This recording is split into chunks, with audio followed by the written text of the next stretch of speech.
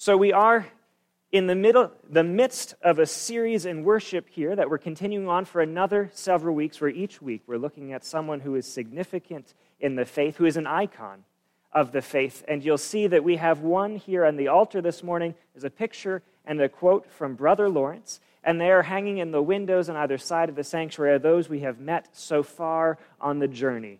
Francis of Assisi Julian of Norwich over here, Harriet Tubman over there. We have Fanny Crosby in the back there, and Sandhu Sundar Singh in the back corner over there, each of them adding some bit of flavor to what it means and looks like to live as a person of faith. For they are all unique in their diversities, for God has created us all to be unique in our diversities. And so as we hear their stories, reflect on the witness they leave us, they can both guide us in following their paths, as well as they can encourage us to live as the unique people of God that we are. And so we pray that our experience and encounter with Brother Lawrence this morning helps point us back to the God who has made us and calls us in our living. Let us pray. Almighty God, may the words of my mouth and the meditations of all of our hearts be acceptable unto you, our rock and our Redeemer. In the name of the Father, and of the Son, and of the Holy Spirit, we pray. Amen. These are the right instructions, Wendell Berry once wrote in reference to that small portion at the center of this morning's scripture. Rejoice always, pray without ceasing, in everything give thanks. I am always thankful to have a recipe to follow, whether it's for cooking in the kitchen or for living the Christian life. I don't even mind recipes when they're lacking in specifics, because even a few helpful words of guidance can provide some much-needed boundaries to keep me pointed in the right direction. And this inner portion of 1 Thessalonians seems a little bit more like an ingredient list than a recipe, but even that seems workable. A little rejoicing, a little prayer, a little giving thanks. And so we can take those ingredients, perhaps, and we can cook to taste, mixing joy and prayer and thanks together in the bowl until the color looks just right, maybe adding it to a bit of garlic and butter sautéed in the stove, sprinkling in some salt for flavor until it really shines. And we could experiment with cooking techniques in case poaching or stewing works better with joy or with thanks. Or we can just let it simmer there for a while. It's a recipe I think I can work with. All I really wish is that I knew how long it would take. There are some things I hope for in faith, ways that I'm anxious for myself and for the world to change, and I'd like to know if we're working with a 30-minute recipe that can be pulled together after a long day of work, or if we've been stuck with a multi-hour monstrosity that requires the better part of an open weekend. The table is set, everybody's getting a bit hungry, and I need to know just how quickly can we get this dish cooked up. Of course, if the scripture-turned recipe were to give a time frame, I'd probably have to double it. That's what I do with the recipes that we cook at home. I mean, honestly, is there anything more unrealistic than the time a recipe says it will take to complete it? I think not. I am sure that recipes printed in cookbooks are tested multiple times to ensure that they work, but I doubt that the preparation time is so rigorously checked. Frankly, I would not be surprised if prior to printing, every recipe was forwarded to a small office at the end of the hall where some sadistic soul who has never once tried to dice a tomato while simultaneously caramelizing onions in a pan gives the instructions a quick once-over before proclaiming, I could do this in a half hour, no problem. And then forevermore it is so. It has been pronounced a 30-minute recipe, and regardless of physics' pesky constraints, so it shall be. I would love nothing more than to be proven wrong in this regard. And on the evenings that meal preparations fall to me, I do often cook with a desperate intensity in an attempt to keep up with the recipe's imaginary pacer. Something will be simmering on one burner while the meat is browning on another, while I'm also trying to prep vegetables and dish out spices, amassing an ever-growing pile of dirty dishes, which presses me into an ever-decreasing portion of available counter space. And no matter how hard I try, I always fall behind. We add in an Instant Pot to our kitchen some time ago, and I am sorry to report that however much faster an Instant Pot may be than any other cooking method, it is still significantly slower than instantaneous.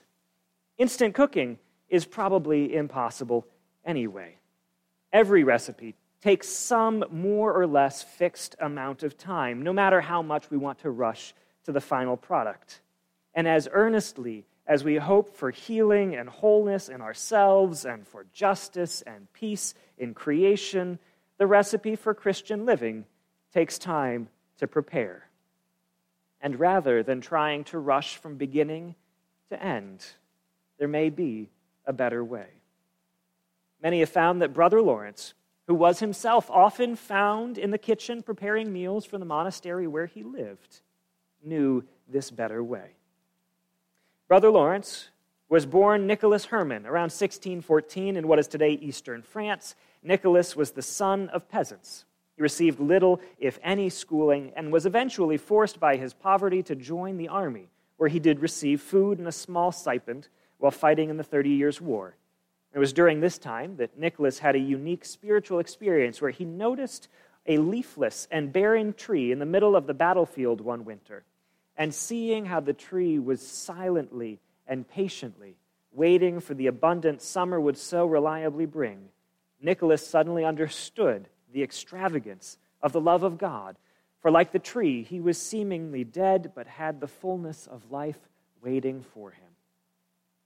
After an injury ended his career in the army, Nicholas became a valet, but was hampered by an apparently natural clumsiness, and when he was middle-aged, he joined the Discalced Carmelite monastery in Paris. He was a lay brother, which means that he wasn't a priest, and he took the name Lawrence of the Resurrection, but was mostly known as simply Brother Lawrence. He was presumably looking for some degree of spiritual transformation when he joined the monastery, a push towards the fullness that he envisioned with the tree so many years before, but it didn't come, at least not right away.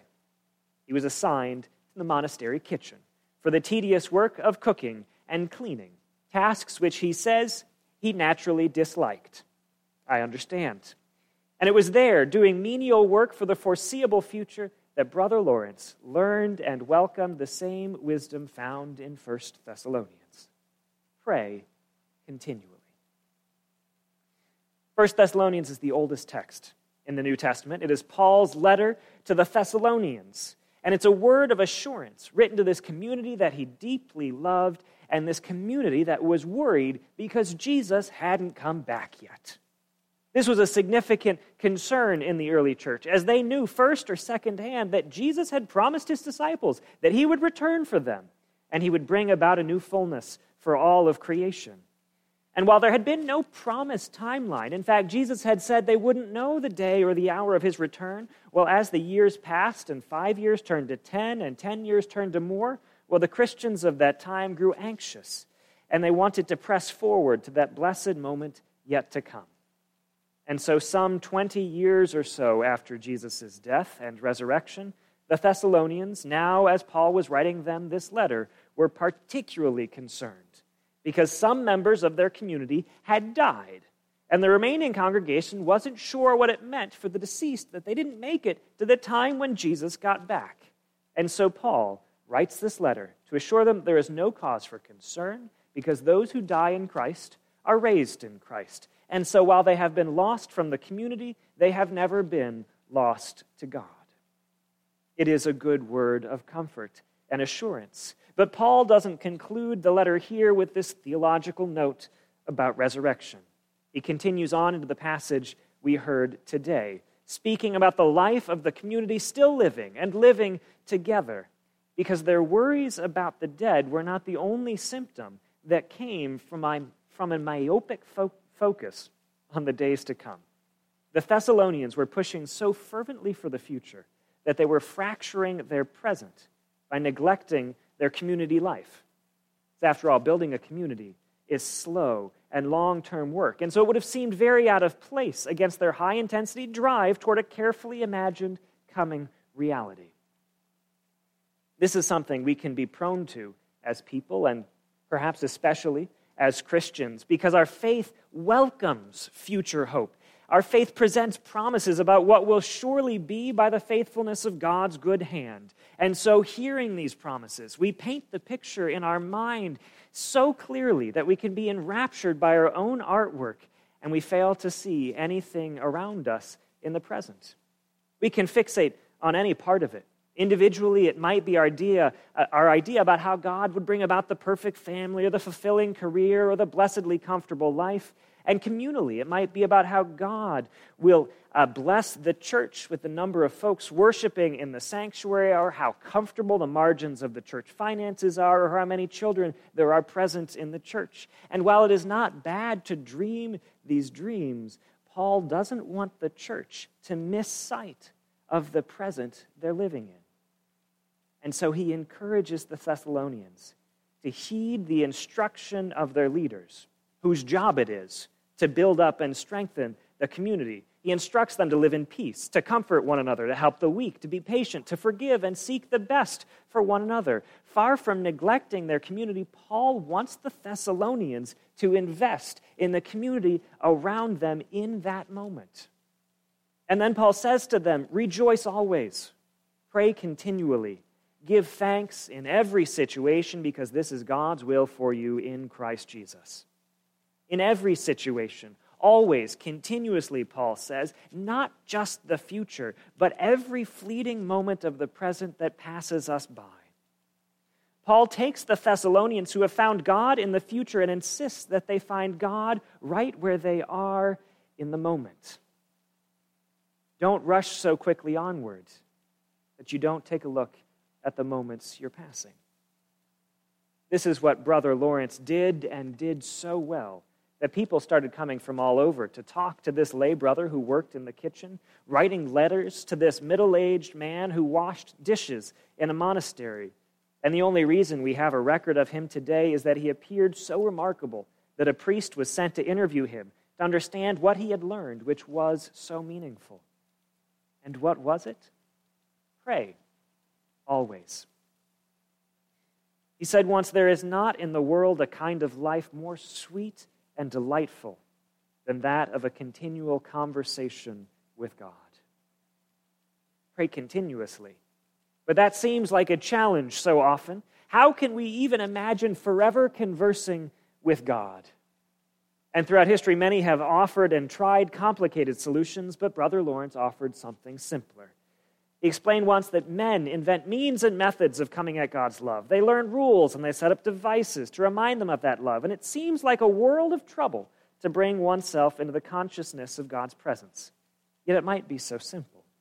Is it not quicker and easier just to do our common business wholly for the love of God? This is what Brother Lawrence did. Chopping vegetables, cooking meals, washing dishes. It was all done for the love of God, with rejoicing and thanksgiving, and always as a prayer. He didn't look to the future for the chance to meet God, but found the divine presence continually, wherever he was, whatever he was doing. Brother Lawrence insisted that it was not hard to start. He said once, God does not ask much of us, merely a thought of him from time to time, a little act of adoration, sometimes to ask for his grace, sometimes to offer him your sufferings, at other times to thank him for the graces past and present he has bestowed on you in the midst of your troubles, to take solace in him as often as you can. Lift up your heart to him during your meals and in company. The least little remembrance will always be the most pleasing to him. One need not cry out very loudly. He is nearer to us than we think. He is nearer to us than we think. In this present moment, listen. Can you hear God? Taste, touch, breathe. Is God here? Nearer to us than we think? In the good moments and the bad, the wonderful and the mundane, the things we look forward to doing and those we would rather not need to do, in the difficulties and the weaknesses, in the moments of small faith and petty issues, of great praises and great suffering, could God be here? Could we pause long enough to let God show up. Somewhere in the listening or the touching or the tasting or the hearing or the breathing, find that God is present in this moment, in this reality, in this life we are living. Wendell Berry's full take on Paul's instruction was actually this: you mustn't wish for another life. You mustn't want to be someone else. What you must do is this: rejoice evermore. Pray without ceasing. In everything give thanks. I am not all the way capable of so much, but those are the right instructions. It's not a recipe to rush through. There's no time limit on it, but one to make and make again, to cook and cook again, to nourish us today and tomorrow, in this moment and the next. It may not be fast, it may not be done soon, but these are the right instructions. God is present here. Rejoice evermore.